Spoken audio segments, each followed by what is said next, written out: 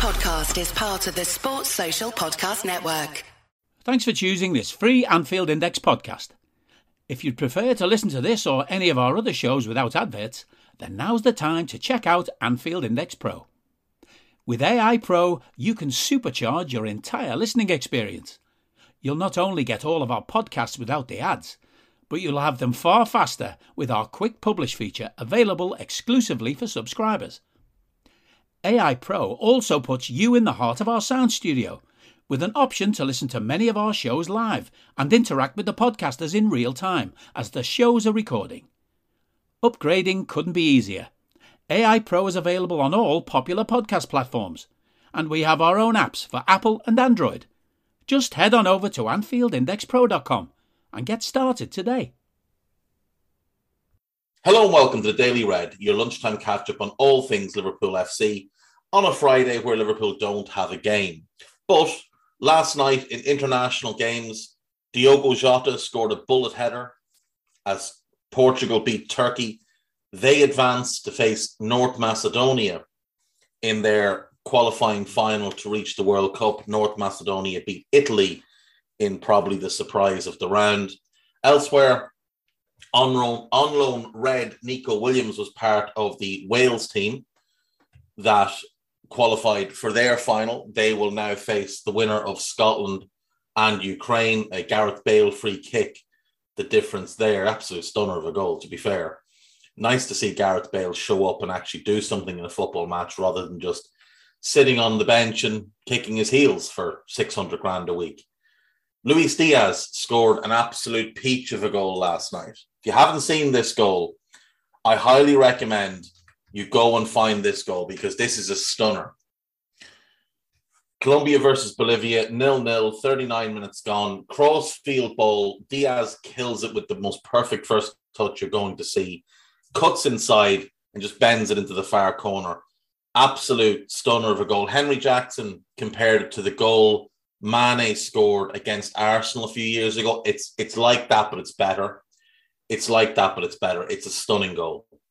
And we have two fabulous players in him and Diogo Jota. Jota is the strangest player you'll find, though. He missed an absolute sitter in that Portugal-Turkey game and then scores with a header from probably 10 yards out and gives the keeper no chance. Absolutely ridiculous footballer. So that's what's going on at the minute with the international games. I'm not paying a whole lot of attention to them because, well, I find international football to be quite boring. Tonight, we have Egypt versus Senegal. Mo versus Sadio. They'll play again on Tuesday in the second leg. Only one of them will go to the World Cup. Now, if they're both at Liverpool next season, it means one of them's going to get a nice extended break, which is good. But it may see one of them a little bit down in the dumps maybe when they come back, if they haven't made it. So we'll wait and see what happens there. I wanted to talk today about underappreciated Liverpool players, though. Just very quickly, I feel like there's certain ex-Liverpool players that are just overlooked despite their brilliance, despite how good they were when they were with Liverpool. Because one of the players I always think is massively overlooked by Reds is Daniel Sturridge. Sturridge was as good a number 9 as any that the Premier League has seen over the last decade. There's a great stat from Simon Brundish. Mo Salah has averaged a goal or assist every 97 minutes for Liverpool. And up until his last season, Daniel Sturridge was averaging a goal or assist every 97 minutes for Liverpool. It's often overlooked just how good Sturridge was. And obviously he played with Suarez, and that's a big help because Suarez was ridiculous. But Sturridge held his own in that partnership. Without question, he held his own in that partnership. And from when he arrived at the club from Chelsea, he was just a different class of player. He comes in, he starts banging in goals straight away. That 13-14 season, Suarez is obviously the best player in the league, but it's forgotten that Sturridge had 25-9 that season, 22-9 in the Premier League. He only played 29 games. 29 games, 31 goal contributions. That's utterly ridiculous. The following season, he's 5-2 in all comps, but he's injured for most of the season. He only plays 749 minutes in the league. Then the next season is the season Klopp takes over. He's 13-2, despite being injured for most of the season. He only played 980 Premier League minutes, still got 8 goals and an assist. Now, you can make the argument that if he played more, he might not have been able to keep up the same sort of goals per minute ratio. And that's fair. But maybe he could have. Like, think about Daniel Sturridge. Lightning quick, world-class finisher, could score every type of goal from tap-ins to long-range belters to 25-yard chips to curlers into the top corner from the edge of the box. He could score every type of goal. Good in the air. His hold-up play was outstanding. His link-up play was incredible. He might be one of the best linking forwards I've ever seen.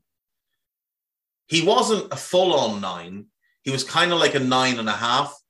He had the mentality of a 9 and the skill set of a 10. Brilliant dribbler. Excellent passer. Great crosser of the ball. And one of the great shames of the Jurgen Klopp reign as manager of Liverpool is that we never got to see a fully fit Daniel Sturridge partnering Bobby Firmino in the 4-2-3-1. Because I believe to this day, Klopp wanted to play 4-2-3-1 from the minute he arrived. He did it the first season. He was at the club. The following season, he brings in Mane to play on the right. Firmino is a 10. Coutinho is best in a 4-2-3-1 off the left because he gets more space that way. And Sturridge as your 9. And that would have been genuinely spectacular. Sturridge and Firmino could play both roles. Coutinho's ability to float into a multitude of positions. Coutinho's link up with Sturridge, which was established very early in both of their tenures at the club, having arrived in the same window. There wasn't a weak point in Daniel Sturridge's game, and Daniel Sturridge is still only 32 years of age. So when Jurgen Klopp arrived, Daniel Sturridge had just turned 26. He should have been just into his prime, but injuries absolutely spoiled it. But you can take Harry Kane, Jamie Vardy, whoever you want, and I don't think any of them are as talented or as good at their best as Daniel Sturridge was at his best. I would take that 13-14 Daniel Sturridge season over anything Harry Kane or Jamie Vardy have put forward. 22 goals and 9 assists in 2,277 minutes. In his versatility, like I said, he could play through the middle, could play off a striker, could play either wing. Played right wing quite a bit for Chelsea. He played right wing for us at times. That front three, Suarez, Sturridge, Sterling, with Coutinho joining them from midfield. Like, I know we all love the current front three, and definitely they've achieved more because they won a Champions League, they won a Premier League. But I'm not sure that front three that was put together under Rodgers, if they had stayed together, wouldn't be widely renowned as the best front three the Premier League has ever seen. Sturridge would have been world class if he could have stayed fit. Suarez, I think, from January 2013 to the end of the 13-14 season, was the best player in the world. And in 15-16, he was the best player in the world again. So 2.5 out of 3 years, I think he was the best player on the planet, even ahead of Messi. He was robbed of a Ballon d'Or twice because he decided to bite people. He was robbed of the Premier League Player of the Year, the Football Writers Award, all that kind of stuff in 2012-13. He should have won it at a canter, but he bit Ivanovic and they gave it to Bale. Suarez was just a different class. And Raheem Sterling went on to become a world-class player for Man City. Now, he's dropped a little bit over the last 18 months, but there was 3 years in a row where Sterling was just unplayable for City, and he was unplayable for us. But Sturridge was every bit the player Suarez, maybe not every bit as good as Suarez, but close. Every bit as good as Coutinho, every bit as good as Sterling. And he's just so underappreciated by so many people.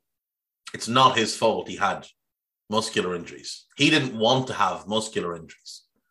And what got me thinking about this was Sachin Nakrani tweeting out that he'd had James Pearce on the latest episode of Sachin's podcast, Fans, the podcast. You can find it on social media and on all podcast providers. And Jimbo was on and talked through his all-time Liverpool 11. Now, the replies are comical. They're largely split into two groups. One group is furious that James Pearce is not older than he is and therefore hasn't included certain other players, such as Kenny Dalglish, Graham Souness, Alan Hansen. So Jimbo's team, Alisson in goal, Trent at right back, Robbo at left back, Carragher and Virgil at centre back. The only one I take issue with there is Carragher, but I can understand why you'd have him in. Look how many appearances he made, part of the Istanbul team, part of the treble-winning team in 2001, great servant of the club. I think we've had better defenders who played with him, Agger, Hyypiä, but, you know, if you want to be strict and go right centre-back, left centre-back, then fine, Carragher is your right centre-back. But the defence is fine. He's gone Fowler up front, and behind him he's gone Salah, Suarez, Barnes. Now, I wouldn't have Fowler in mind. I get why you would.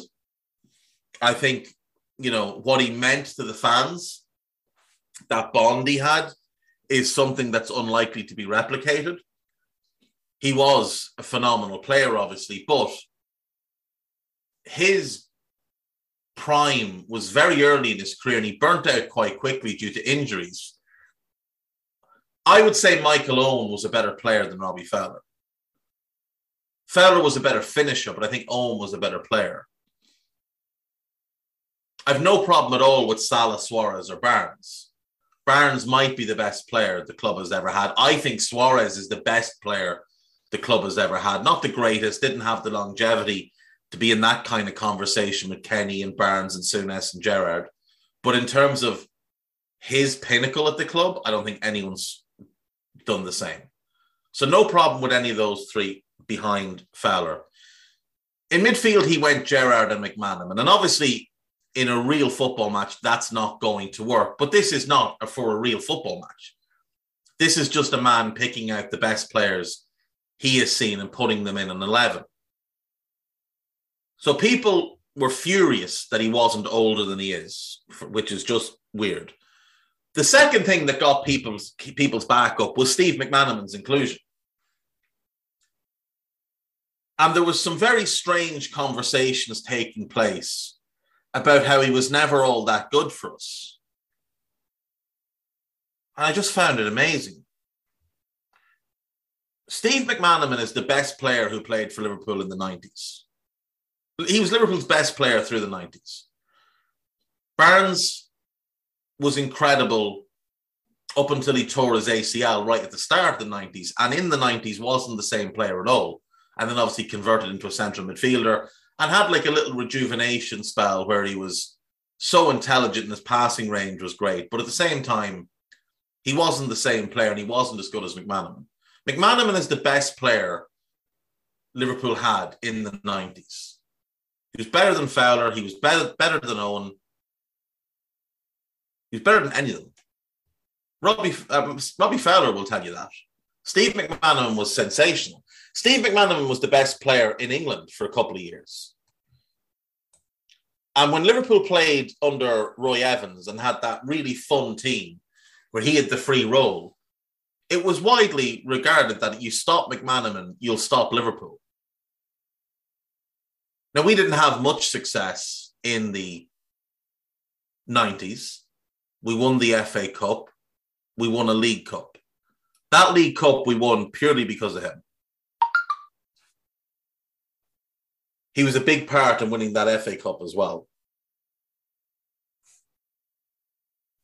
Steve McManaman was an incredible footballer.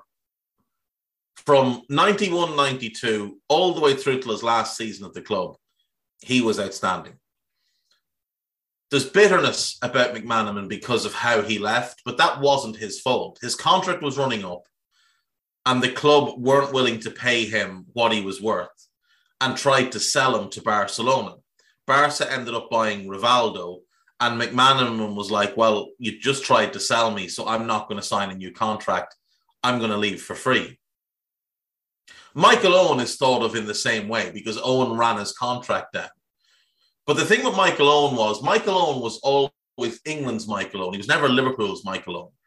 Steve McManaman was Liverpool's Steve McManaman. Steve McManaman is from Bootle, Scouse born and bred, and a sensational footballer. And it bothers me to this day that he's so disrespected, that he's not held in the esteem he should be held in. He was brilliant, absolutely brilliant. One of the best dribblers you'll ever see, creative passer, scored some absolute worldies. Probably didn't score enough. Career best 12 goals in the 97-98 season, 11 in the Premier League that year. Rarely got injured. Just turned up every week, put the team on his back and carried them.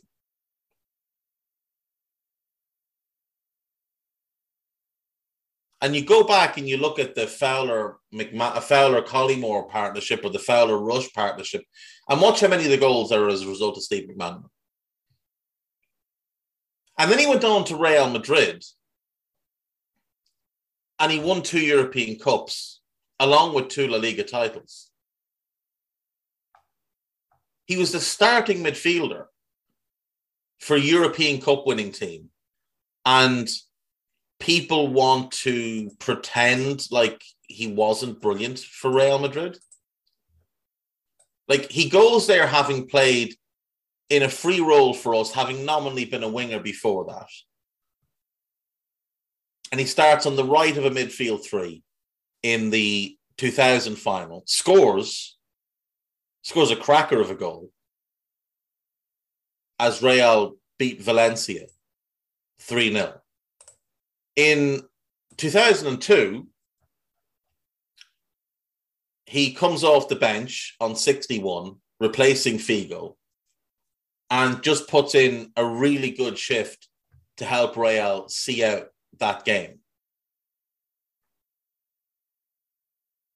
Like, he lost his place in the team to Luis Figo, not to some bum, to Figo, one of the greatest players ever. McManaman is held in really high esteem at Real Madrid.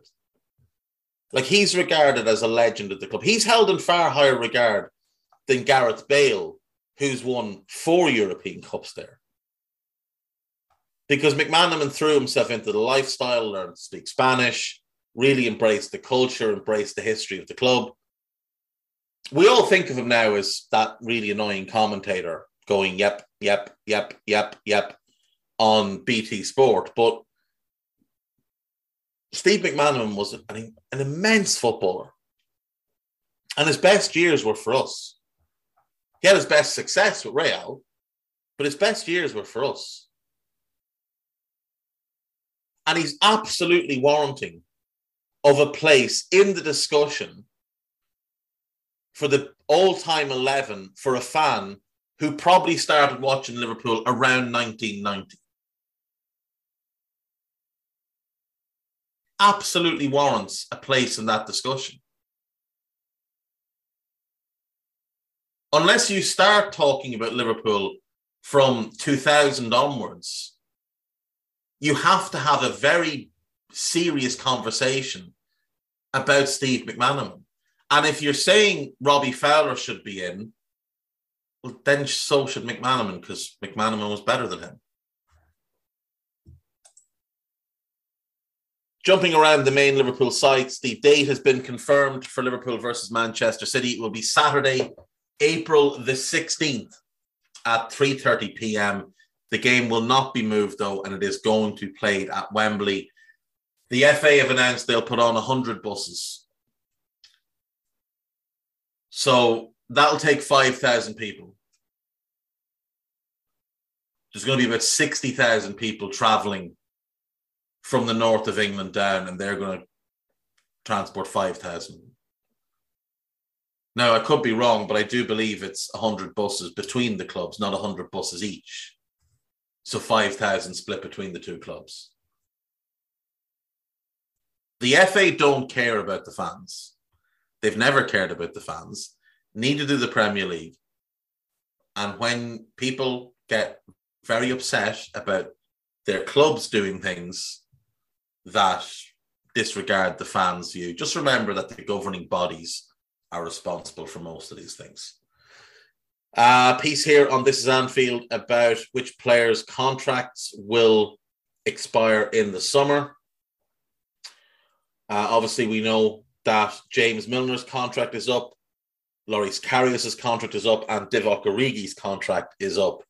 You'd imagine all three will be leaving the club. There was some talk about Milner, but that was largely just driven by somebody taking what Klopp said out of context, and then Fabrizio Romano trying to pretend that he had some sort of idea what was going on at Liverpool.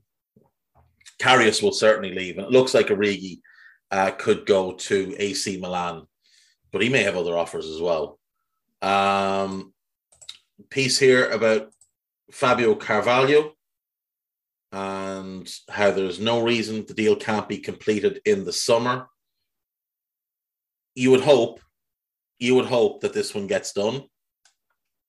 So the Ken 7 podcast, which you can listen to here on Anfield Index, had Paul Joyce on, and he said there's no reason why the deal should not go through. I think that comes back on the agenda in the summer.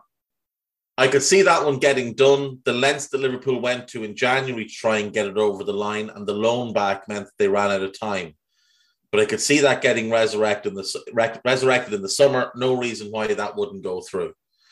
There was a fee in the region of about £8 million agreed, and it's likely that that one gets done this summer. Now, he has offers and interest from the big Portuguese clubs, so it will just depend on what he wants for his future. Trent Alexander-Arnold provides another positive rehab update from Dubai. Obviously, he's rehabbing that hamstring injury that caused him to pull out of the England squad. Looks like he's having himself a nice old time, though, over in Dubai. On Liverpool.com, Liverpool handed major glimpse of the future as Jurgen Klopp has given double boost in title race. This is about Diaz and about Jota. Liverpool have glaring omission from Premier League Hall of Fame as Gary Neville gets the last laugh. So Carragher, I think, is not on the shortlist at the moment. He will get in. They're all going to get in. They're all going to get in. Carragher, Neville, Fowler, Owen, all of those great Premier League players will get in. Now, personally, I would rather have seen it be done by era. So I would have rather seen like the great players of the 90s put in first. So Dennis Irwin should be in. Tony Adams should be in. But, they're putting in Rooney. So why not? But Carragher will get in. There's no question. Carragher will get in. Phil Neville will probably get in, All a bit silly. Sadio Mane contract issue changed radically in 28 days as FSG and Liverpool now have clear path. There's still been no real word on whether there's going to be a new contract for Sadio, so we can only wait and see on that one. On AnfieldIndex.com, there is a piece up entitled Analysing Jurgen Klopp's Substitutions. This one was put together by Dave Comerford. It's quite a long piece, so do give it a read when you get a chance. Diaz is the highest subbed off player. Origi is the highest subbed on player. Interesting. Do give that one a read. A couple of new podcasts up. So there's the new Money Talks and the new Euro Incision. If you haven't heard them, make sure that you do. There's a new Pro Plus, the Glory Days. Trev Downey and Karl Kopak taking a look back at the 1989 FA Cup. So make sure to give that one a listen. And then obviously there is that new Ken 7 podcast, Paul Joyce and Gav Jones having a chat. So do make sure to give that one a read. They talk about the season so far, standout performers. Can Liverpool do the quadruple? Salah's contract, Fabio Carvalho, Paulo Dybala, Jude Bellingham, and Aurelien Tchouameni. So give that one a read or a listen. I don't know why I keep saying read. Give it a listen when you get a chance. There's also a new episode of On the Books, myself and Trev Downey, discussing Provided You Don't Kiss Me, 20 Years with Brian Clough, a masterpiece written by Duncan Hamilton. I think it's one of the best pods that I've ever done with anybody. I love doing podcasts with Trev. I think this is about her. So, and I don't normally say that about stuff I'm on, but it should be out either today or tomorrow. So give it a listen when it's out. And that's it. That's me for today. Enjoy your weekends, folks. I will see you Monday. Bye-bye. We hope you enjoyed listening to this Anfield Index show. Please be sure to subscribe to our channel so future podcasts find their way to your device automatically. There's nothing quite like fan engagement, and we'd love to know what you think of anything discussed on this show. The best way to get in touch is over on our free Discord community, where both podcasters and listeners debate the hottest LFC topics 24/7. Sign up free now at AnfieldIndex.com/Discord. You won't regret it. You can also follow us on Twitter at Anfield Index and find us on Facebook by searching for Anfield Index. Oh, and before you go, we'd love it if you could leave us a 5-star review on your favourite podcast app. It only takes a couple of seconds, and it means the world to the people who create these free shows. Sports Social Podcast Network.